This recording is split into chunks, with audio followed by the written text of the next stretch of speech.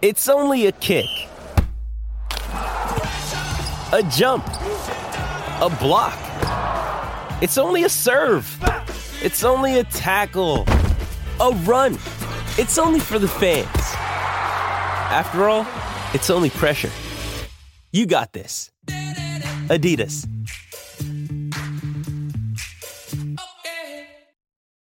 When you need mealtime inspiration, it's worth shopping Kroger, where you'll find over 30,000 mouth-watering choices that excite your inner foodie. And no matter what tasty choice you make, you'll enjoy our everyday low prices, plus extra ways to save, like digital coupons worth over $600 each week. You can also save up to $1 off per gallon at the pump with fuel points. More savings and more inspiring flavors make shopping Kroger worth it every time. Kroger, fresh for everyone. Fuel restrictions apply. This episode is brought to you by Shopify. Whether you're selling a little or a lot, Shopify helps you do your thing, however you cha-ching. From the launch your online shop stage, all the way to the we just hit 1 million orders stage. No matter what stage you're in, Shopify's there to help you grow. Sign up for a $1 per month trial period at shopify.com/special offer, all lowercase. That's shopify.com/special offer.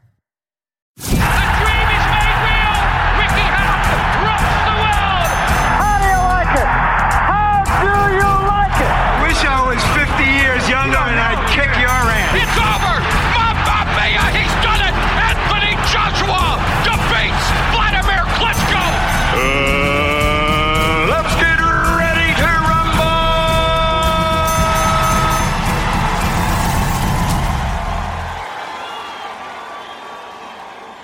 Welcome back, fight fans, to another episode of BTR Boxing Podcast. I'm your host, Sean, joined by Johnston as always. What an episode we've got for you today. The reaction show to Tyson Fury beating Deontay Wilder in emphatic fashion. Again, it's great. I'm still kind of getting over the fact that it was one of the most exciting fights that I think I've seen over the past 20 years. Maybe not so much technically skilled, but it was definitely one of the most exciting fights I've watched over the past 20 years. A lot of talk on social media, Johnston, about is it one of the greatest fights of all time? Is Tyson Fury one of the greatest fighters of all time? Is he the greatest fighter of this year? There's so much going around on social media at the moment. I'm going to be interested to hear your thoughts on that a little bit later on, but please just give me your initial reaction to that fight.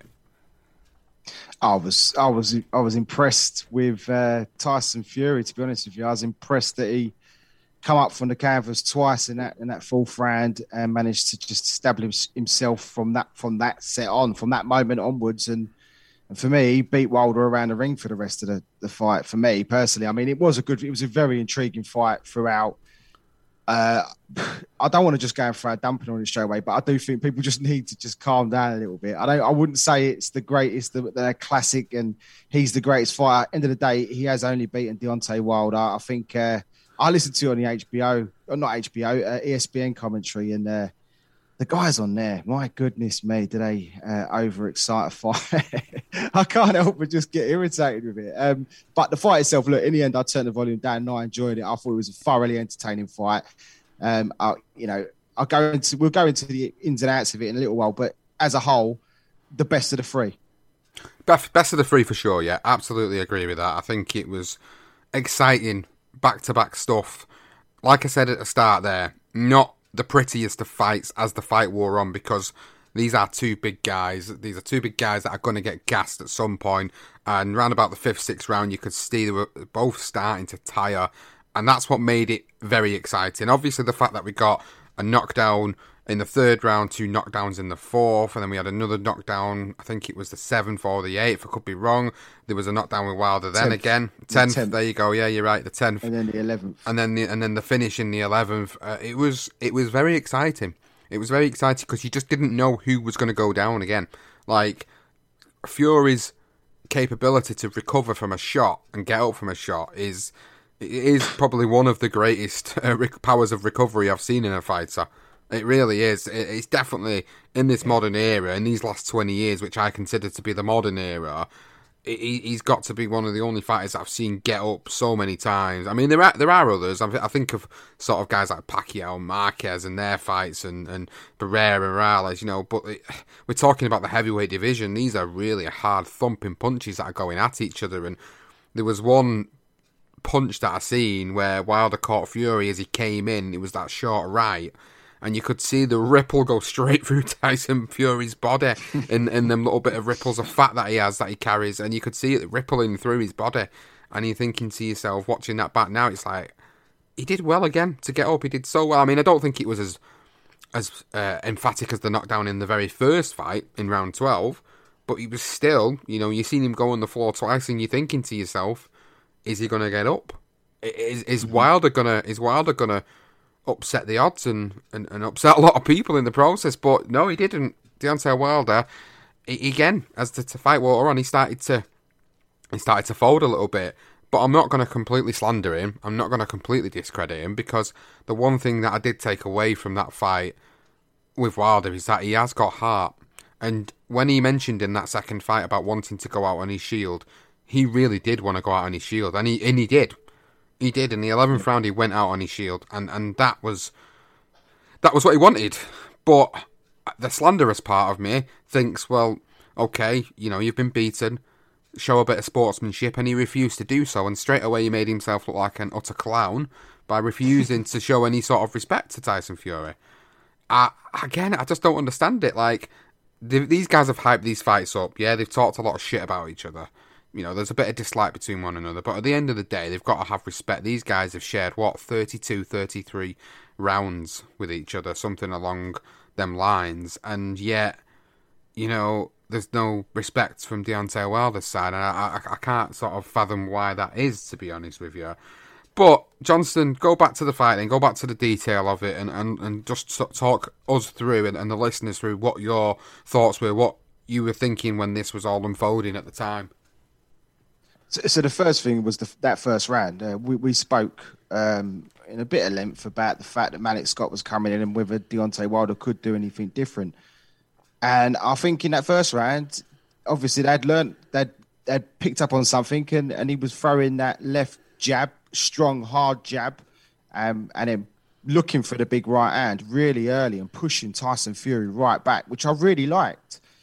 Trouble was, he only done it for a round and a half, and then he just went back to what we've tend to see all the time with Wilder. The footwork he just comes so square at times. But the second round, I felt Tyson came back into the fight. So I had a round each, and then from there, obviously that third round, I think Tyson Fury started to take control. He floored him with a big shot, put him down in that third round. Credit to Wilder, he got back up, managed to see the round out, and came out. And again, he was on the back foot. He was looking like, for me at that point when I was watching, I know it was early hours in the morning, but I have rewatched the fight, and I felt even then, the second time I watched it, it looks like Tyson's going to take him out.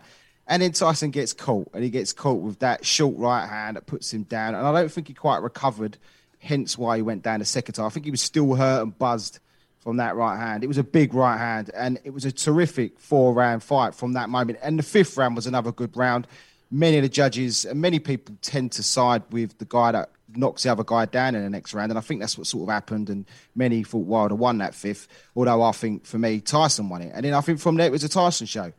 I know many people have mentioned he had got heart, and I understand that. But the trouble was, when he got to round 9, for me, Tyson Fury's beating him up, and he got yes men in his corner. He got Malik Scott, who was a yes man. And he was the man, and he told him straight, do not throw the towel in no matter what. And I do think there are times when you do need to take into consideration the other guy's health. I really do. I think it can be... Look, I understand you want to go on your shield, and people have credited that. But it's a thin line, isn't it, Sean? It is a thin line between a guy that's 40 pounds heavier than you, smashing you on the face constantly because you're not going down. Yeah, you're showing great true grit and heart, but the corner needs to have a reality check at some points of that fight, especially for me, round 9 and then round 10. I mean, I know Wilder had a tiny burst for about 5 seconds, and that was it. And what I didn't like in the commentary I was listening to was that it's this 50-50 fight. It was for 5 rounds. When you started to get to 10 and 11. Those extra 2 rounds, they didn't need to be played out. They really didn't. For me, I think I wouldn't have said it was early stoppage if they'd have stopped it, because he was getting beaten up. And I know people say that, yeah, he's got this right hand, but you could see the right hand was landing and it was inactive. It didn't really do anything to Tyson. He kept coming forward, whereas in the early stages, it was pushing him back and it was making him have a rethink. So I don't want to put a dampener on it because I really enjoyed it. I was on my feet. It was 8 hours in the morning and I was tired and it woke me right up. I loved the fight. It was a great, intriguing fight, and I'm not knocking that. But for it to be a true classic, there needs to be a fight where both fighters are coming back. And I think at times Wilder wasn't. And I just think everyone gets a little bit wrapped up in that. And you think 40 pounds, Sean, that's like a middleweight fight and a cruiserweight. And if a cruiserweight smashing a middleweight as much as Tyson Fury is, people were saying, hey, this is unsafe. You know, it's the heavyweight game. I understand. And I get it. He wanted to go out of his shield. But that sort of damage, what that could do to Wilder in the long run is my worry. But then again, he goes and says foolish stuff, and it was quite enjoyable to see him get beaten up. That's my honest opinion. It's terrible to say. When I'm listening to his wife calling Tyson Fury a fat fuck, I'm thinking, well, you know, that sort of pissed me off a little bit as well. I think, what's she getting involved for? You know, you don't need to be saying things like that. You know, your husband, you know, he's not the sharpest tool in the toolbox, is he? Let's be honest. He's a bit dopey. He's a thick fuck, really. And Tyson Fury put him away. That was quite enjoyable. But you've got to take consideration. I hate to put a dampener on it, but that's my fault. Maybe it's because I got a little boy and I'm not going to send him into boxing. When I see that, it does make me grimace a little bit. I get that. I do understand that. And yeah, there's obviously the effects of the long-term sustained beating. And again, I refer to Trish Dixon's brilliant new book about CTE, all the research that he went and did on it. And if you haven't read that book, then please do go and check it out, because it really gives you a harrowing, eye-opening account of how this really affects fighters' lives in the long run. And I think Deontay Wilder, I'd be surprised if he doesn't end up with a bit of CTE because of these fights. This trilogy in particular is going to be they say it's the making of a fighter and sometimes the breaking of a fighter, and I think this is the breaking of Deontay Wilder. And I suppose transitioning to our further thoughts on this is to how things go from here and out. Tyson Fury's put a definitive stamp on the trilogy. For him now, he's got WBC mandatory challenger Dillian Whyte next. Brilliant. That's a great fight. That is a great fight. Yeah. People are already talking about it on social media, and I'll come to that in a minute about a tweet I put out yesterday. So he's got that fight. Eddie Hearn said on the Smith-Fowler card that the Usyk-Joshua rematch is going to happen in early spring next year. They're looking at March, potentially April time. So that automatically makes me think that this unification fight won't happen straight away with Usyk. I'd prefer that to happen now. If I'm being totally honest, in terms of a legacy aspect, in terms of getting that one champion, I'd love to see that next. Realistically, is it going to happen? No. Because if you think about a money aspect of things, Joshua's got his rematch. They've triggered the rematch. That's going to happen. That's going to be another big sellout. Dillian Whyte and Tyson Fury, people see that as an irrelevant fight for Tyson Fury at this stage, and I understand that. I put a tweet out yesterday, right, and it went pretty semi-viral, to be honest with you. Probably the best tweet I've put out for a long time. And I was tweeting on the back of a sports Bible tweet, and their picture was Tyson Fury in the ring, and the caption was, "The greatest heavyweight of all time." Now, of course, that's going to spark a huge Twitter war. That's pretty much what it did. My comments on the back of that tweet were basically like, before you can even talk about Tyson Fury being anywhere near the greatest of all time, he needs to fight these three individuals. And the three individuals were Dillian Whyte, Anthony Joshua, and Alexander Usyk. He needs to prove he is the best fighter of this generation. Yeah. People are already saying he is. The arguments that I were having with people yesterday were that, how can you not consider him an all-time great already? And it's like, it's not that I don't consider him an all-time great. I do. But if he wants to be the best fighter of this generation, and it being an argument in the top 10 of the best of all time, he needs to beat them three guys. And then people were saying, like, well, why the fuck is Dillian Whyte the gatekeeper to greatness? That was one tweet that stuck out in my mind. And it's like, well, it's not so much that he's the gatekeeper to greatness. He's the WBC mandatory challenger. If Usyk and Joshua have got to fight next, he has to fight Dillian Whyte or give up his title. He's not going to give up his title, so he's going to fight Dillian Whyte. And from a money aspect of it, that will sell well. If that happens over here in the UK, Why not? That's a great fight. That's an interesting fight. Dillian Whyte has earned his right to be the mandatory. People say, oh, well, he got knocked out by a 40-year-old Povetkin. Yet he got caught with one shot. He made a mistake, and Povetkin punished him for that mistake. That happens in boxing. It happened to Lennox Lewis twice. Oliver McCall, Hasim Rahman. Remember that, guys? That happened to Lennox Lewis, and he came back and avenged that. Now, I'm not comparing the two fighters, Dillian Whyte and Lennox Lewis. But what I am saying is that people lose and come back from losses and avenge them losses and move forward. Dillian Whyte has done it. Anthony Joshua has done it once. He's going to try and do it again. So he's earned his shot at Tyson Fury as far as I'm concerned. And that fight is a good fight. Will it add to Deontay Wilder? I was going to say Deontay Wilder. Tyson Fury's resume. Will it add to Tyson Fury's resume? Absolutely. People complain that Tyson Fury doesn't have a great resume. All he's done is beaten Klitschko and beaten Wilder. So, if you want to argue that Tyson Fury is one of the best of all time, for me, he has to beat them three names. And the reason I say Joshua as well in there, the reason I talk about Joshua is, although he's not got the belts now, even if he doesn't get the belts back, he's still one of the great champions of the past 10 years. That fight makes sense from a financial aspect. That fight makes sense from a British aspect. Then he can honestly say he's beaten everybody that is around of this generation, and there is no argument about him being a top 10. That's my sort of comments about all that. I wanted to get that out on the pod because I was trying to put that across on Twitter to people yesterday, and some of them weren't really getting it. Some of them weren't getting it. Some of them were getting it. Some of them weren't. And the ones that eventually got it understood that at the end of the day, we're talking about this generation. Is he the greatest fighter of this generation?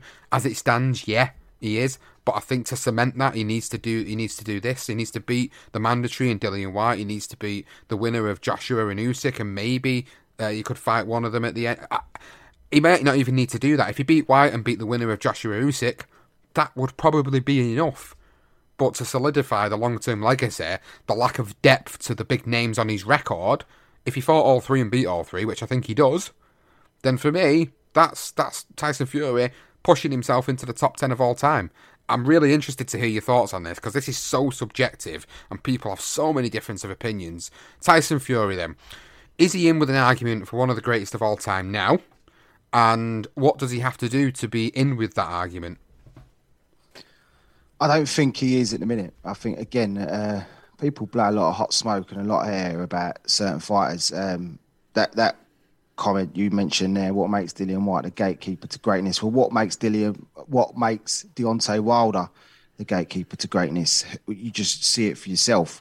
For me, Deontay Wilder is not the second best heavyweight in a division. I never thought that before their first fight. I still don't think it after their second and after their third. I never have. I think Wilder should have fought Joshua. He missed a trick, and so did Joshua. They should have fought each other when they both had the belts. They made that mistake. Tyson Fury comes in and creates this moment in history, in boxing history, and he's done that. Tyson Fury has done that, and may I add, his promotional team have been terrific. Tyson Fury is a huge element of that, but what a great move from him, the man himself, to fight on away shores. He travels without fear, and he doesn't matter. He makes people love him when he leaves, and that's what Tyson Fury brings to the table. Beating Wilder and Klitschko, two amazing achievements. Like in terms of the way he did it, the way he got rid of Wilder, and the way he beat Klitschko. There's no doubt about that. And he will go down as one of the best British fighters. But as an all-time great heavyweight, no, not for me, because all the great heavyweights beat those guys. They will, if Dillian Whyte it has to be beaten. He does. You have to fight Dillian Whyte. You have to fight Joshua, and you have to fight Usyk. I still believe. I watched the Usyk Joshua fight again, and I just think that the way Tyson Fury beats Usyk is not the way he fought Deontay Wilder. You won't see Tyson Fury fight that same way. He fought the way he fought against Wilder in those last two fights was because that was the only way and the best way to fight Wilder, is to put him on the back foot, put him, as much pressure as you can on him, and he just can't sustain any momentum. He struggled with it. He really did. You got to think. I know Tyson's got a 68, 69% knockout ratio. He's a big puncher he's a big guy, but he's not known to be a heavy puncher. But yet in that ring against Wilder, he was. And, it just makes the heavyweight business at this moment in time is exciting because we've got Dillian Whyte still around, knocking around. He has held that WBA mandatory position for the best part of 2.5 years. Let the guy have his chance. And, if Fury gets rid of him and just blazes him out, then fine. But you never know with Dillian. Well, Dillian's also got a big punch and things could change. Maybe Fury doesn't get up. Maybe the effects from the Wilder fight affects Fury. Who knows? Dillian Whyte could not land a big left, and that's it. For Fury, who knows? It's the heavyweight game. It's the beauty of it. It's what makes it so intriguing to watch. And then it's down to Joshua and Usyk, whoever comes out and wins that fight, then Tyson or Whyte, they fight the winner. It has set it up nicely for that. And I'm pleased for Dillian. I really am. I'm not going to be a hater and say that Dillian don't deserve a shot. Do I think Fury wins the fight? Yes, I do. But I still think he deserves his chance. And if Wilder had come through that, then I'm sure there probably would have been a fourth if he had. But if anything, Whyte still would have deserved his opportunity. So these are the best guys about in the division. And they're the ones that deserve the chance to fight for all these titles. And if we find out in 2 years or a year and a half that who is the official number one, and it ends up being Tyson Fury, then yes, I will put him down as a modern great, 100%. But there was one thing I got to say is those Wilder fans, again, using this 10 clock count on Fury getting up. Again, it's a referee's count, guys. If there are any Wilder fans listening, it's not a 10 count from the moment a guy hits the canvas. You have to wait for the other guy to get into a neutral corner, and it's a referee's count. So these guys that are putting out, it was over 10 seconds by a clock count. You are so mistaken. Seriously, go back in your box and shut the fuck up. It is driving me mental. Oh, I'm glad you said it. I'm glad you beat me to it, to be honest with you. Oh, my goodness sake. It's always the same. The conspiracy theories are always raging. Yeah, you rightly pointed that out.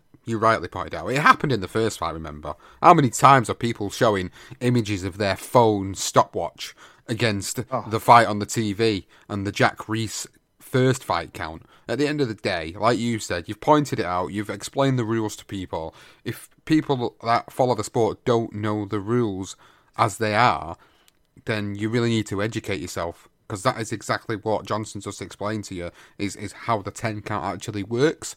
So I hope for anybody that's uneducated, we have educated you a little bit. For those that are very educated at listening to the pod, you'll just be shaking your head and laughing along and probably going, yep, these guys do need to get the fuck back in their boxes because they clearly don't know what the hell they're talking about. It doesn't really put a dampener on that for me. I've ignored all that. If I'm being honest with you, Johnston, I've ignored it. I think it was definitive. What happened. At the end of the day, Tyson Fury comes out of it. He's put the definitive stamp on that trilogy. Another great heavyweight trilogy now. We've talked about what he does now.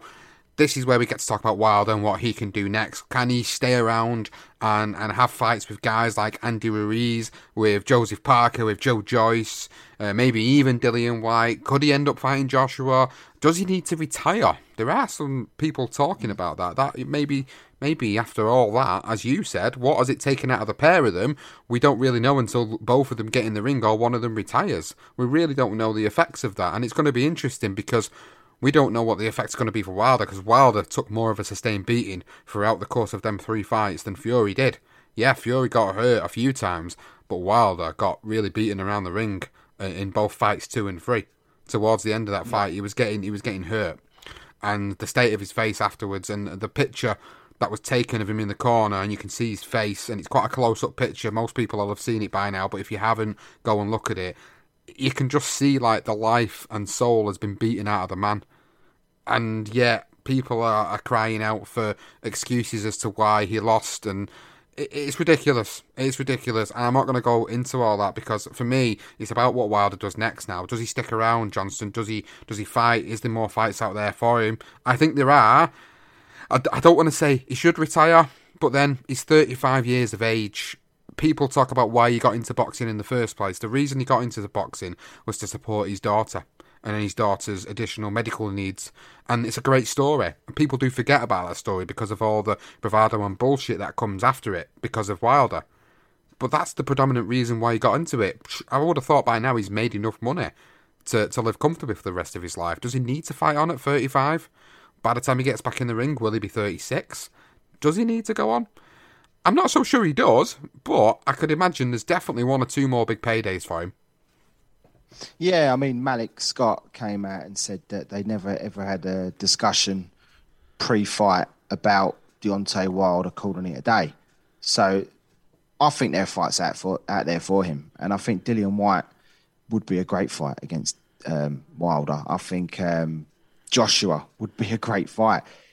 And because Tyson Fury has beaten Wilder comprehensively now over 3 fights, it doesn't mean that Joshua or Usyk or White are going to knock out Wilder, because Wilder could still knock those guys out. That's the beauty of the game. He could get one big win, whether it be against maybe a Ruiz, a little guy with fast hands. I don't know if that's probably the best opponent for him. I would say someone like a Robert Helenius, who we could probably speak about in a little while. That would be a nice little fight to get him back into. See, he is a big guy that trained with Fury.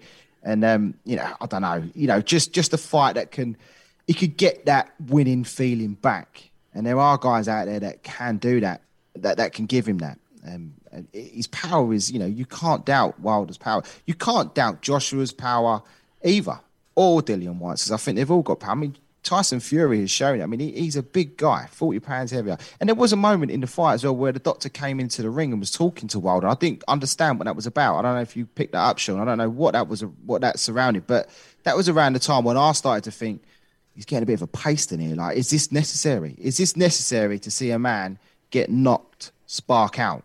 I think that's the thing. That was my concern, is it become uncomfortable viewing.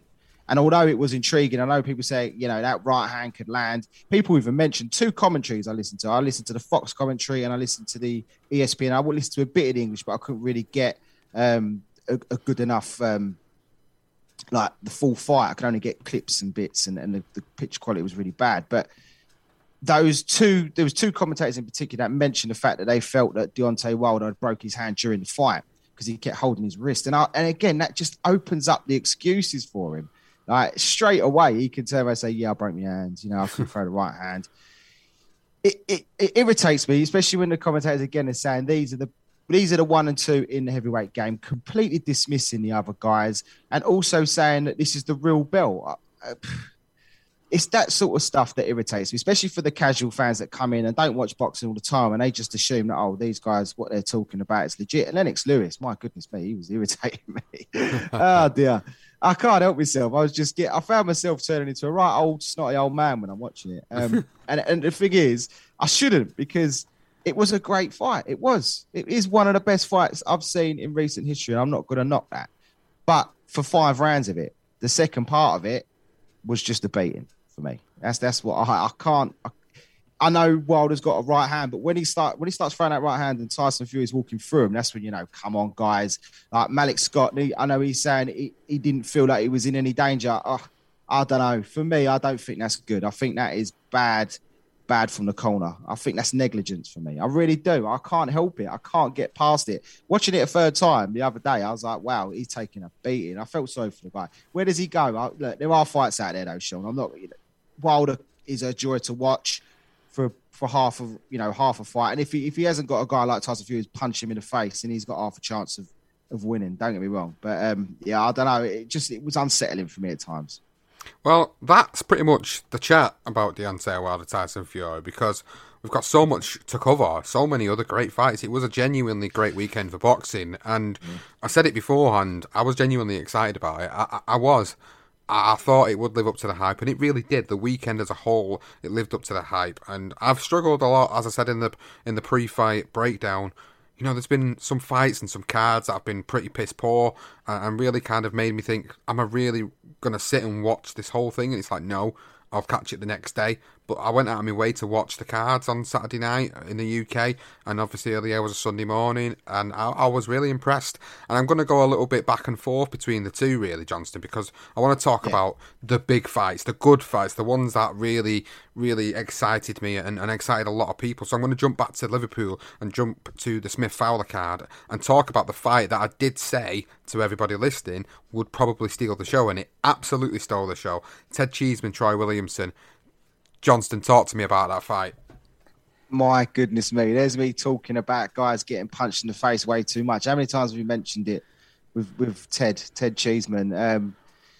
I'll tell you what, again, maybe that fight affected me, because Ted Cheeseman, the craziest thing was I thought Troy was really strong early on. I thought he dominated at most of that early stages. And then he started to tire. It was almost like he got affected when he threw a right hand and it landed flush on Cheeseman, and Cheeseman kept coming forward. And he started to gas for me, Williamson. And I was thinking, oh, God, is Cheeseman going to come back and win this? And it wouldn't surprise me if he had of.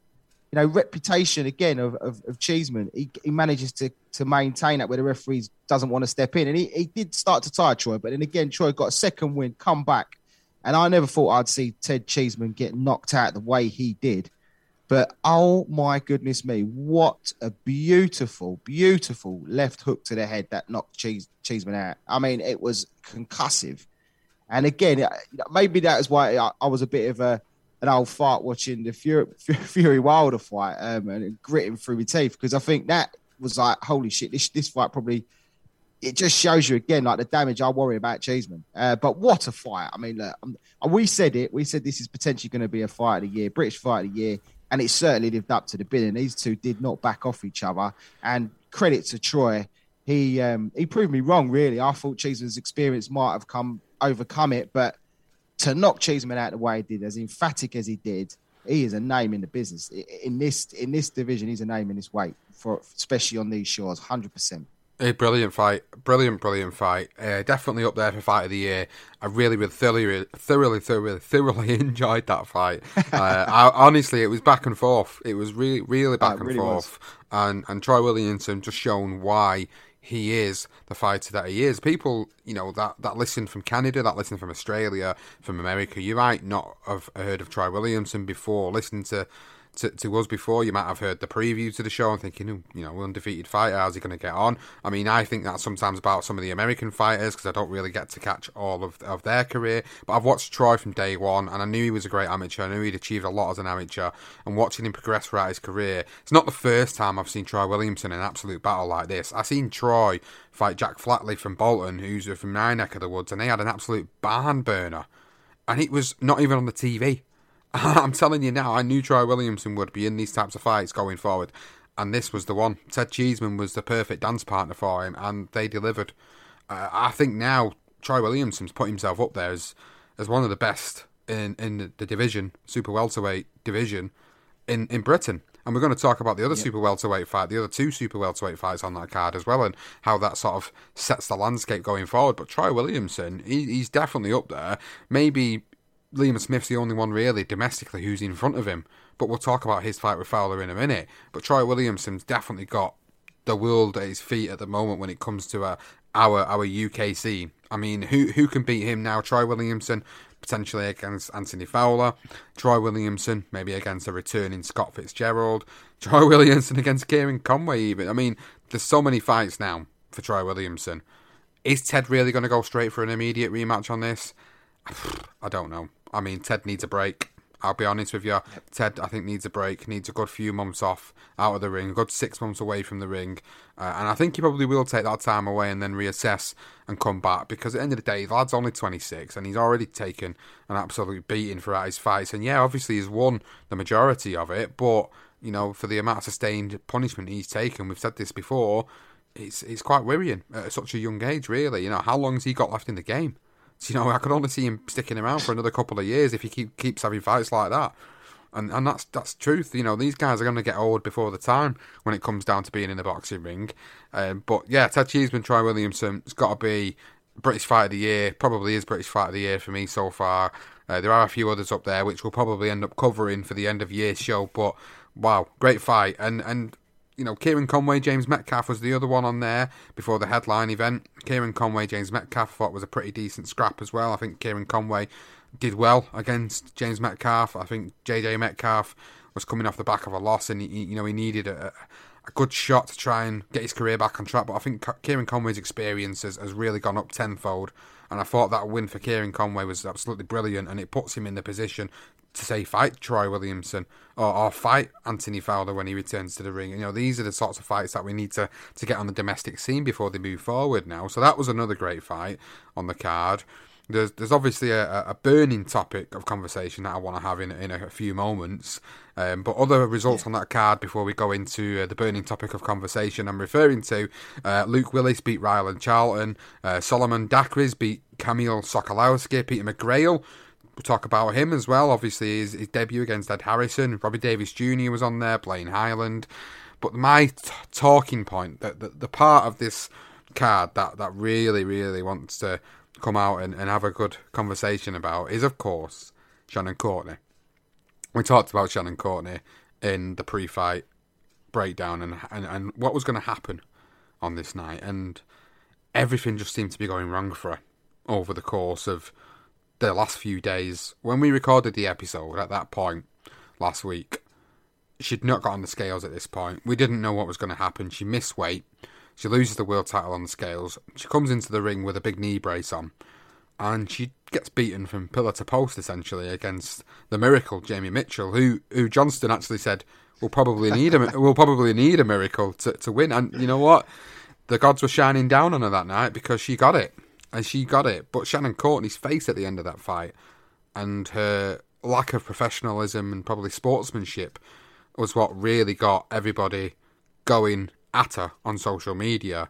She really thought she won that fight. She absolutely, genuinely thought she won it. She sat next to Jamie Mitchell in the post-fight interview, and I don't know how she could sit there and say, I don't want to take anything away from her, but, and my saying is, anything before the but is bullshit. Anything you say before the but is just bullshit. And she used that but word, and she then went on to talk about how she thought she won the fight, blah, blah, blah, blah. And she just needs to go away and she needs to reassess things. And I know she's put out on social media that she's had some other things going on outside of it, and all the excuses obviously come out. And right, okay, but you don't make yourself look very good when you do things like that, I don't think, in the sport. How many times has it happened before now? I think sour grapes comes to mind. I think whatever's been going on outside of the ring, poor preparations, whatever it is that's caused her to get to this point in this fight where she's ended up not only losing a world title on the scales but then losing the fight. I think there needs to be a lot of assessment going on behind the scenes before she returns to the ring. But after seeing it, Johnston, like, genuinely, like, what did you think about the fight? What did you think about the reactions afterwards? And, you know, if you was giving her advice now, like, what to do next, what would it be? I mean, it's a tough one because, like you say, we didn't. I said she did the miracle. I mean, the miracle come in the form of Mother Nature, by the sounds of things. Menstrual cycle, Courtney's menstrual cycle kicked in, and she missed weight. It's an interesting debate, really, isn't it? When it comes to the females, is that something they could actually, I don't know, give them a bit of leeway on? I don't know. It's an easy way out, really, isn't it, to say that? But it is a big question. I mean, you know, it happens to female fighters, and whether, you know, she's coming overweight, fine. There's ways and means around it, though. Right? From, you know, we're not women. We're not going to knock it. It's difficult to knock it because we ain't women.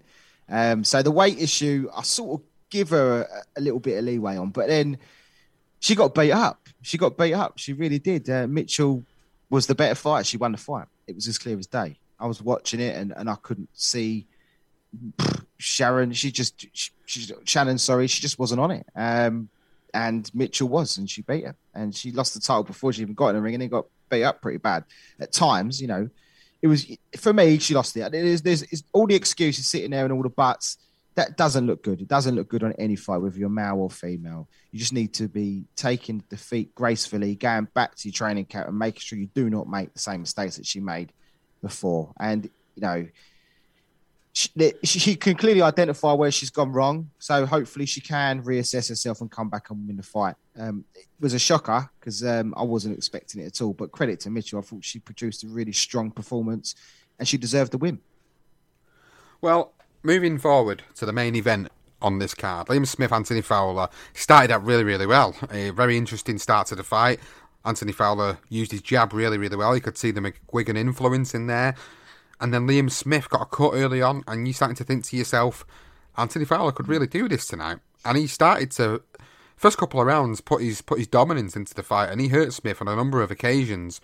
But then Smith started to work his way on the inside, started to look for the opening, started to hurt Fowler himself, and eventually went on to stop Anthony Fowler in what was a really, really good fight. It wasn't as good as Cheeseman Williamson, but it was a really, really entertaining fight to watch. And I think if anybody comes away with more credit, it's probably Anthony Fowler. I mean, we were talking about this being a crossroads fight, and we were talking about, we'll see what Liam Smith's got left and what Anthony Fowler has, and whether it was too soon to step up. I don't think it was too soon to step up for him. I think he proved that he's definitely at a very improved level, but Liam Smith still just got that class above him.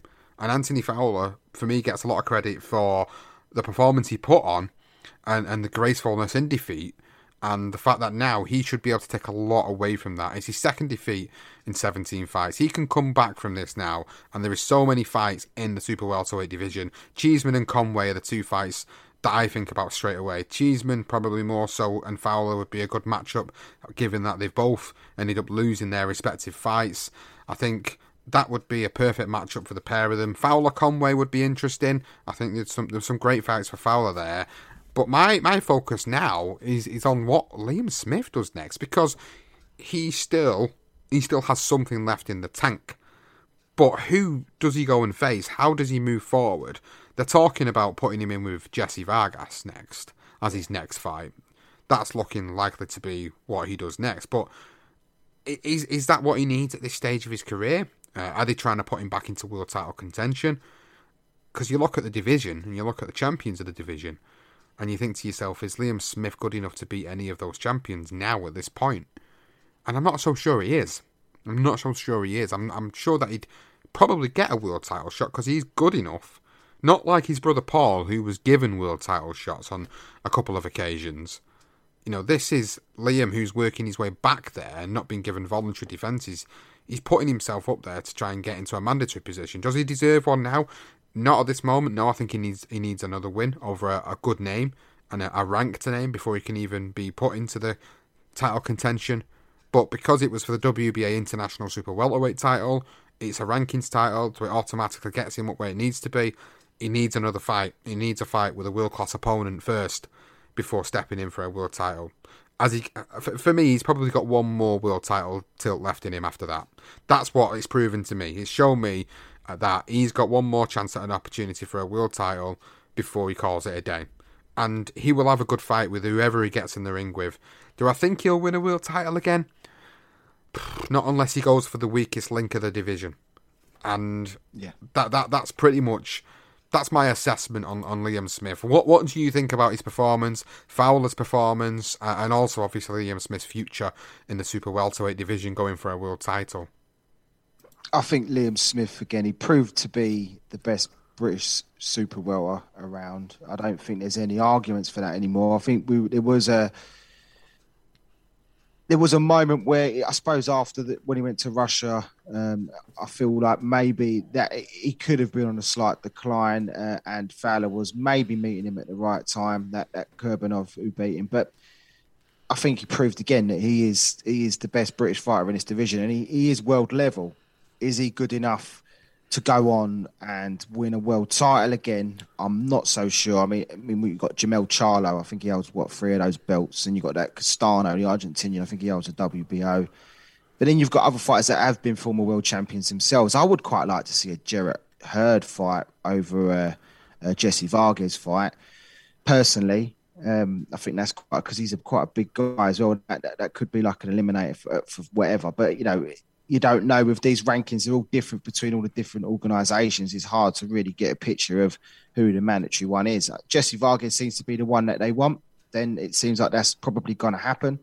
He'd need to come through that, and then hopefully that could be some sort of elimination for him to fight like a Charlo.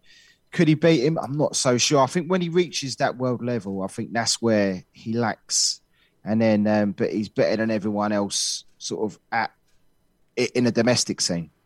For Fowler, I think it was a little bit too early. I mean, I said it before that possibly it could come to fruition that it is a little bit early for him. But he even said himself, he's graceful in defeat. And he said after that, there were fights he wanted out there that weren't Liam Smith. And it just didn't come to fruition. And therefore, the Liam Smith fight come up and he thought, why not? Let's fight him. It's going to be a good learning experience for him. And he had every intention to go in and win the fight. It just weren't good enough.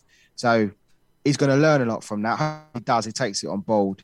And he can adjust and hopefully go on to get himself in world title contention. But it's difficult. Liam Smith is in that weird bracket, isn't he? He's in that bracket where is he good enough for a world title fight? He probably is, but then is he going to win one? Probably not. I don't know. He's right at the end of his career. He needs to fight somebody, whether it be Jesse Vargas or like Jarrett Hurd or someone like that, to get him in that contention, fight for a world title, whoever that may be, and see what happens. And if he fouls, then he fouls. If he wins, then terrific. He can say he's a 2-time world champion, and then I think is the time to retire. But I think he proved that he's still got something to offer, though. Before we move to the rest of the Tyson Fury Deontay Wilder undercard, just want to quickly whip through the Frank Warren card. Brad Foster lost his EBU Commonwealth and British title to Jason Cunningham, which Brad feels he was robbed. He was robbed of that title. Jason Cunningham, I think, put a good performance on. I think he probably just out-muscled him a little bit. People will argue Brad Foster would have won that fight. If you've watched the fight, guys, obviously I'd like to know your opinions on it. I'm interested to know. I think the most shocking thing to come out of the back of that is poor Jason Cunningham, while he was there going on to win that fight, his house was robbed and a lot of his possessions was taken. I was thinking, these guys knew, whoever did this targeted his house. They knew he was going to be in the bloody ring and they was in there burgling his house. And I feel for him because he's just the biggest night of his professional career. And that happens. But fair play to him. What he has decided to do is he's decided to get his fight robes and his fight shorts and his gloves, and he's actually auctioning them off, making some money, and he's going to split it down the middle with his 2 former amateur clubs and donate it back to them, which I thought was a really nice gesture, given the fact that obviously he's just lost a lot of his personal possessions, which I'm sure he's insured for, but it's not the point. The fact that someone's been in his house while he's been away and he's been in the ring fighting for the titles. Pretty shocking, to be honest with you. It was a good fight. I enjoyed it. I enjoyed that fight. But I enjoyed Echo Asuman and Danny Ball a little bit more because I knew Echo was one to watch. I knew he was going to be, a really good name in the welterweight division domestically. We spoke about the possible options for him if he beat Danny Ball, and he did beat Danny Ball, and he beat him convincingly, and he stopped him, and it was a great stoppage, a great win for him, and I think now it's like the world's his oyster now. I think in the welterweight division, domestically, there's names that we mentioned in the preview show that I think he needs to head towards now. So he got a really good victory. The rest of the card came with Liam Davis getting the win over Dixon Flores. Callum Johnson, bit of a laboured victory over Sever Umalayov. And then we had Nick Ball stopping his opponent Peter Goodell in the first round. Owen Cooper, George Davey, Amar Akbar, Macaulay Owen and Ryan Woolwich all got victories on that Frank Warren card over the weekend. But we need to move back to America and we need to go back to the card. And we mentioned a couple of names earlier, and Robert Helenius and Adam Kownacki was chief support to Tyson Fury, Deontay Wilder.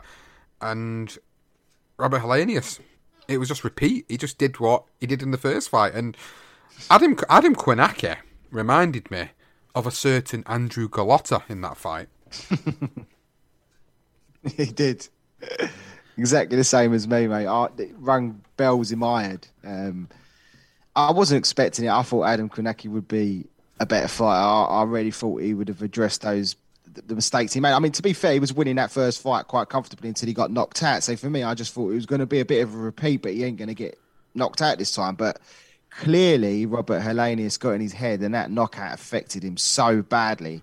Literally, 1 round in, both eyes are shut already. It was incredible power. And I'll tell you what, I was really impressed with the 37-year-old Robert Helenius. I really was. I know, he's an old boy. He's been on the block, but the Nordic Nightmare was exactly that. For Adam Kownacki, was an absolute nightmare for him. He's a guy that I'm sure he's pretty glad to see the back of right now because he just got in his head. And then he starts chucking the low blows until eventually the referee had seen enough and he called it a day. And to credit to the referee, I think he was absolutely right. Ruiz to stop that fight. I think Adam was looking for a way out. He didn't want to go out, as they've been mentioning, with Wilder on his shield. He wanted to find a way out, and he did by whacking in those low blows constantly. It was quite funny, really. Poor Robert Helenius just getting it in the bowls. But credit to him, he moves on. And Robert is not a bad fighter. You could see he's been training with Fury in there.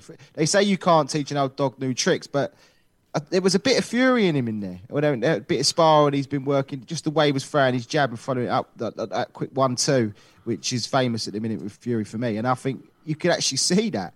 Helenius came in to help Fury. I think Fury helped Helenius quite massively. And Kownacki, he's got to come again. I really don't know.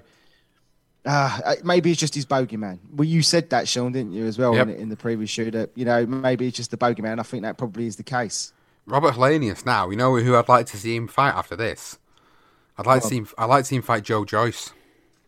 Good one. Love it. I think Joe Joyce is that fighter that he's not going to take a backward step, and he's got a huge output for a heavyweight. I think Robert Helenius, Joe Joyce would be an excellent fight. It really would be a brilliant fight. And I think for Joe Joyce, if he wants to put more of a stamp on his claim to getting a world title shot in the future, he probably needs to beat a guy like Robert Helenius now. We didn't think Robert Helenius would have that much left in him, but he's proven now 2 wins over a prospect like Adam Kownacki now proves that he has got something left in the tank. Even at 37, he could still have his twilight years in the next couple of years and still potentially get a world title shot.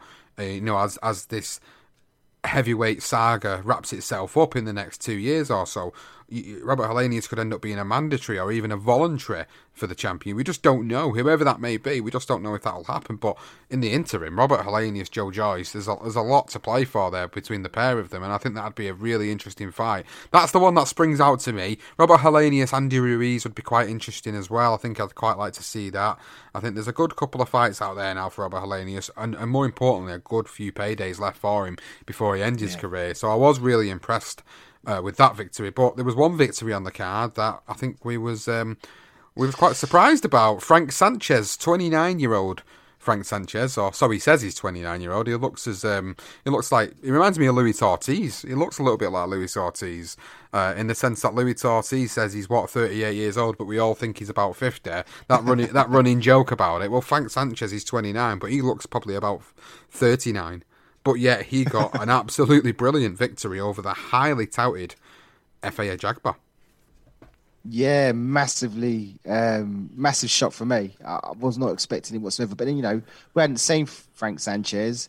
We'd obviously kept an eye on Efe Ajagba. And as you mentioned, another thing you mentioned was that we don't always are able to keep track of these fighters overseas. And, it's not easy to keep up to date with them all. And, well, he proved his worth, didn't he? He weren't going to be no rollover. And Frank Sanchez, I thought Sanchez was really good throughout. I think he dominated the fight, put Ajagba down in round 7.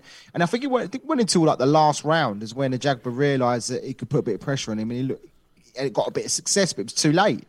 So hopefully for Ajagba, this is a great learning curve for him, and he can come back. Either that or Frank Sanchez is going to turn into be a decent heavyweight. It's difficult to assess it. It was a good performance from Frank. And Efe Ajagba, he's got to come again. It happened with Daniel Dubois. Maybe that's a good fight. Ajagba and Dubois, 2 guys sort of needed to find their feet again and get back to winning ways. I know Dubois has recently, but I think that's a great fight down the line if he doesn't go for a rematch with Sanchez. But yeah, big shock for me. I wasn't expecting that. No, good fight, good interesting fight. Edgar Berlanga got his victory, but not in the first round, and he actually got put down on his ass in this fight, which I thought was really interesting. And I think it was a really, really good learning fight for him. Really good learning fight. Personally, for me, this is the type of fight he probably needed. We know he's got this knockout ratio. He's famous for knocking everybody out in round 1. He came off the back of a unanimous decision in his last fight earlier in the year, and then he got put on his ass by Marcelo Corcoraz in what was a really, really interesting fight. It made it more interesting because Berlanga wasn't able to just blow him out of there. And Berlanga did win, obviously, on a unanimous decision in the end. He did labour the victory over Corcoraz. But for me, it was the fact that he got knocked down, that he overcame the adversity, that he got the experiences that he needed. If he's going to go on in the super middleweight division and be a threat, and if he's going to legitimately be a threat in the super middleweight division with the guys like Canelo and Plant fighting each other in a month or so, if he wants to get up to that echelon in that division, and he wants to fight the guys that are around like David Benavidez, people like that, he needs them tests like he just had. And that was a perfect test for him. And I think we all put too much emphasis on the fact of what he'd done before his last fight because of them knockouts. But again, it's all about who he's knocking out and the level of opposition. And they wasn't as good as the ones he's been going in with recently. Desmond Nicholson, Marcelo Corcoran, I think they were obviously better, well equipped to deal with Berlanga, and it gave him the test that he needed to go forward with his career. So I was really intrigued with that fight. I thought it was a good performance. Overall, a bit laboured in parts, got his knockdown against him, come back, did well, and he moves forward. Perfect for him. There was another upset on the card. Julian Williams lost to Vladimir Hernandez. Vladimir Hernandez outworked him, out-hustled him throughout that fight, but Julian J. Rock Williams thought he'd won it.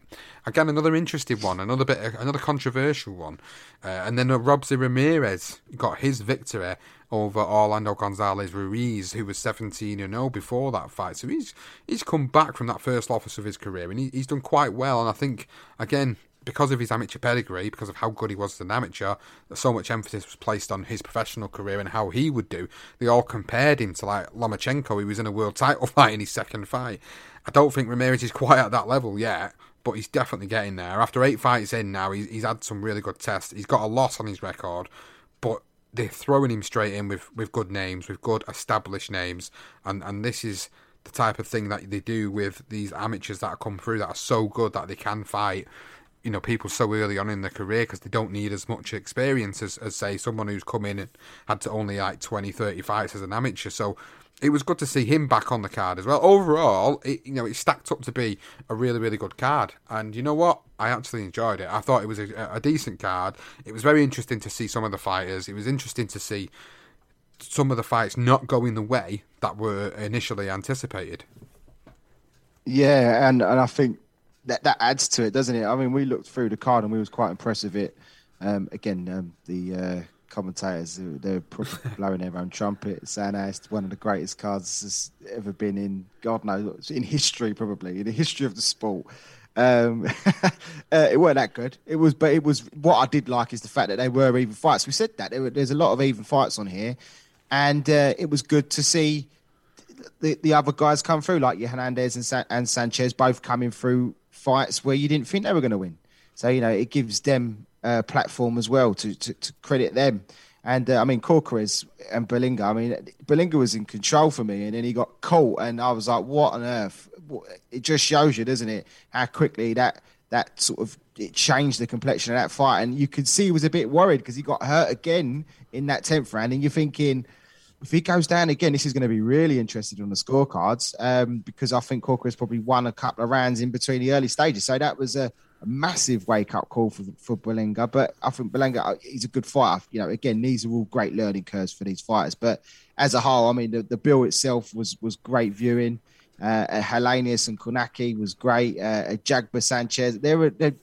I watched pretty much all of them. I didn't watch them all that sort of in the morning. I couldn't. I admit my alarm went off and I sort of slept through a little bit, and I only caught the last 3. But I've gone on to recap on some of the fights. I've managed to cram them in and sort of over the last day or so. But mate, I can't knock it. It was a good card. It was good fun to watch. It's just this commentary, mate. I just can't. I can't deal with it. It just I have to turn it down, and I now know why, because it drives me insane. Like just the shit that come out with. But thinking about it now, it does make me laugh. It is quite funny if people actually feed into the bullshit. But look, great card. I'm not going to knock it. One of the best cards I've seen in a while. It was a really good weekend for the sport. I think it helped boxing again with the fights that we've seen over the weekend. It really did help. Yeah. Put the sport back out there. And again, like people like me, we've been following it for years and years, and you do go through lulls of your interest in the sport depending upon what's going on at the time. And over the past few months, it's been difficult for me to really, really want to get engaged with a lot of the fights that have been going on, because there's not been many where I felt like they've been that well matched. And I'm thinking to myself, well, it's not really appealing to me, and I need something that appeals to me. And this weekend was exactly what sucked me right back into the whole world of what it's like to be involved heavily within boxing media. And it was really interesting to see all the different takes from people across the weekend, and it was a real good weekend for the sport. And this week we've done some fight week interviews, or I've done some fight week interviews with a couple of the guys that are fighting this coming weekend. Not going to do a fight preview for it, Johnston, because obviously it's a very stacked weekend in terms of the fights that are on, but in terms of the evenly matched aspect of it, there's not too many of them that are for me. So I've put a list together and I put it out on social media a bit earlier on about the sort of the standout fights for this coming weekend. We've got Navarrete versus Gonzalez, we've got Soto versus Gonzalez, Marius Briedis versus Mann, Mikey Garcia versus Martin. There's a good fight happening on an undercard. Diego Pacheco versus Luis D. Abreu. And then we've got Savannah Marshall. We've got Fury versus Christian Hammer. Chris Eubank Jr. is back in. Lewis Ritson against Hank Lunde. And then Bradley Ray versus Jez Smith. I mean, they're the fights that I think, if you're going to look out for any fights this coming weekend, they are the standout ones for me. They are the ones that are the best of the bunch this weekend, that if you're looking to tune into some good fights, they're the ones. So if you've not checked it out on social media, look on my social media account at Sean BTR Boxing, and you'll see the list that I've put out, and you'll see the fight photographs that I've put on there as well, to give you an indication of the cards that I'm referring to. There's one for Top Rank, one for DAZN, there's the Rumble in Riga, then there's obviously the Boxer Newcastle Takeover, which is on Sky Sports. So there's plenty of means of getting these fights over the weekend, so definitely go and check that out. And as I said, 2 fight week interviews. Sajid Abid, who's fighting in Dubai, on an Amir Khan card. Amir Khan's put that card together in Dubai, so that was an interesting conversation with Sajid. That's out there already. And if you've not heard my interview with Bradley Ray as well, that's out there. He's talking about taking on Jez Smith in a huge step up for Bradley. So yeah, there's some good content coming out this week. And of course, we've got the Dark Side of Boxing. We've not mentioned it so much on our main feed episodes, but it is back 25th of October. First episode's going out there. And next Monday, we'll tweet out what the first episode is going to be. And guys, you're going to love it. You're going to really, really love it. It's this season that's coming up is so good. There's so many great stories that we've really delved into the depths of the internet, social media, books, every bit of literature that we've been able to get hold of. We've tried to get it, and we've got it, and we've put it into great episodes. So please, if you've not checked out our true crime boxing podcast at darker_side_pod, that'll be out there. A new career profile will be incoming over the course of the next week as well. So please do check out all our pods on social media. Follow us at BTR Boxing Pod on Twitter, on Facebook, on Instagram, and of course on YouTube. There'll be more Fight Week interviews coming in the next couple of weeks as well, so please do check out the main feed for that. In general then, it's been a great weekend, Johnston. I've enjoyed sitting down with you again to discuss it, and you've made some really good points, and you've made me laugh because there's been some funny comments about the Wilder fans in particular. But I suppose I'm gonna let you take the floor to final this episode off, and just sort of final thoughts then. Fury Wilder, the landscape of the heavyweight division, what happens from here? I hope we just get to see these big fights now. That's the main thing, you know. That's what we all want. We want to see the big fights. We now know that there's going to be a rematch with Joshua and Usyk, which is great. We can get a winner of that, and then look at hopefully Dillian Whyte getting his chance finally, which is great news for me. I mean, I'm a boxing fan, and I do love our British fighters, and I'm really pleased for Dillian that hopefully he gets this fight signed and sealed and delivered. And I would love it to be somewhere like at a stadium. I'd love to see Tyson Fury fight at a football stadium. He has hinted previously from other interviews, not so recently, but that he would love to fight at Old Trafford. That's a fight that could happen at the end of the football season quite easily now. And I think that would be great to see Tyson Fury up at Old Trafford against Dillian Whyte. That's a big, big fight. It just adds a nice feel to it for the WBC title. And then you get the other titles. They are, and the other titles that are around, if you were listening to the ESPN commentary, they are significant. They're not, the WBC isn't the only real title, as they kept mentioning on that show. There are 3 other titles, and we just want to know who the best is. And I mean, at the minute, after the performance that Tyson Fury put in, he does he stamps his authority in the division. I think that's what he's done. And I think Usyk could do that with a win over Joshua again. Maybe Joshua could make his changes and we get to see Joshua Fury. The fights are there. It's made it very intriguing. And for the likes of Deontay Wilder, he could come again. And he's got some great fights. He can earn some big money and he could get some significant wins. Just unfortunately for him, it wasn't against Tyson Fury. But what a thrilling contest. And it's been a pleasure, Sean. It has, mate, and great to go through these. We got quite a few wrong actually this week, but then we got a few quite right.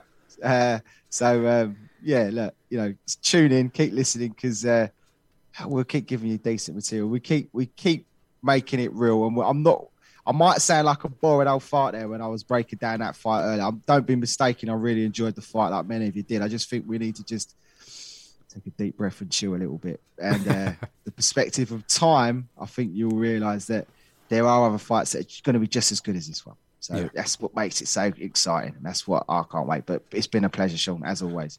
Well, thanks for listening, guys. Make sure you do subscribe to us on Apple, on Spotify, on YouTube, wherever you get your podcasts. Please go and check us out. Again, social media at BTR Boxing Pod and BTR Boxing Podcast on Facebook, Instagram. Thank you so much for listening. We'll see you again on the next episode for another big fight preview, for Fight Week interviews, and make sure you check out the upcoming series of Dark Side of Boxing and the continuous career profiles. Thanks for listening, guys. The dream is made real. Ricky Hatton rocks the world. How do you like it? How do you like it? Wish I was 50 years younger and I'd kick your ass. It's over. Mamma mia, he's done it. Anthony Joshua defeats Vladimir Klitschko. Let's get ready to rumble.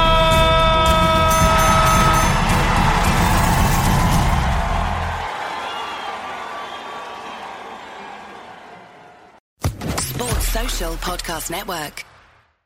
It is Ryan here, and I have a question for you. What do you do when you win?